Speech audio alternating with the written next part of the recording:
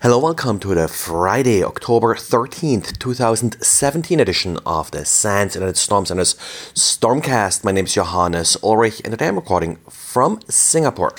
When we're talking about version control tools like Git, we usually talk about software development, but Xavier today has a quick diary reminding us that these tools are also very useful to control versioning on configuration files and the like. For example, he's also sharing a quick script here that he threw together in order to manage blacklists and other things that he's extracting from MISP.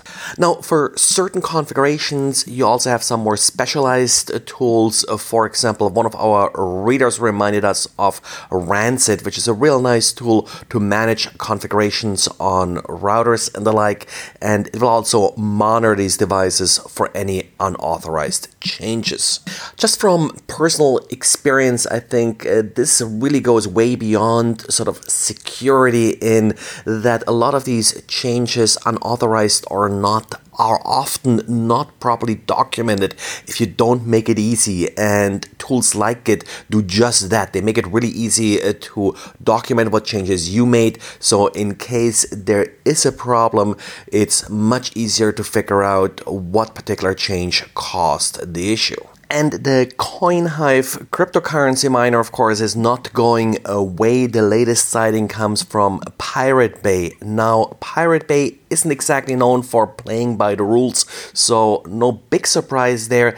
They had a preliminary announcement a while ago that they may use a crypto coin miner in order to fund their operation instead of ads. It's not clear if this CoinHive miner was actually deployed by Pirate Bay or if it was actually loaded via malicious advertisements. And there's also some competition for CoinHive. CryptoLoot.com is also offering a similar JavaScript that can be deployed in browsers.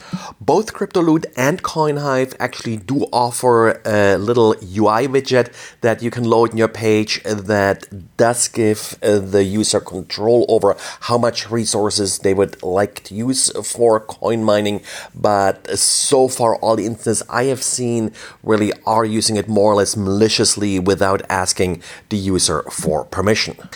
And Microsoft Office Dynamic Data Exchange is in the news again after SensePost published a blog post with some details how to use this technique to launch malicious software without the need for Word macros, which is how usually malware is executed in Word documents.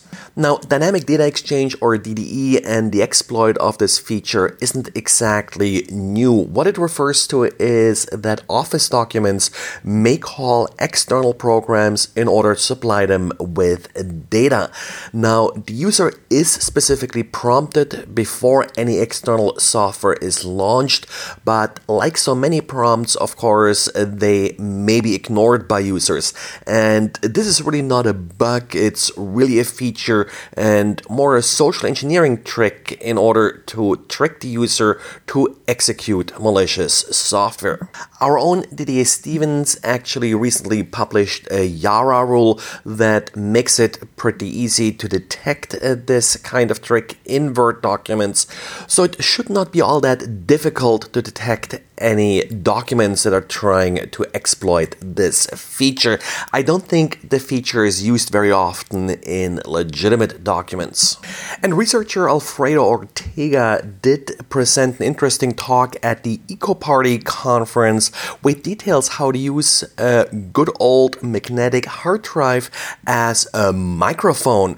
Turns out that these hard drives are of course very vibration sensitive, and if the hard drive is vibrating, there are small delays that are intentionally induced in order to allow the hard drive to stop vibrating whenever data is written to the hard drive.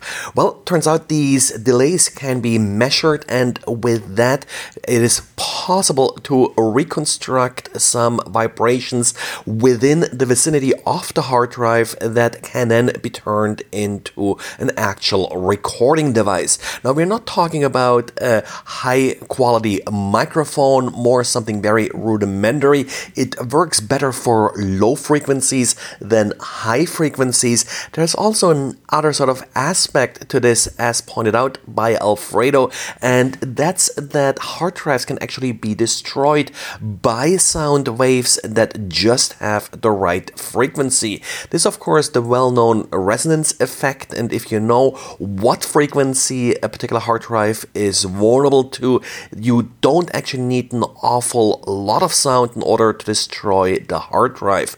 Apparently, this particular effect has been triggered accidentally in the past by sirens, for example, and fire alarms that have destroyed hard drives in data centers. Well, and that's it for today. So thanks for listening, and talk to you again on Monday. Bye.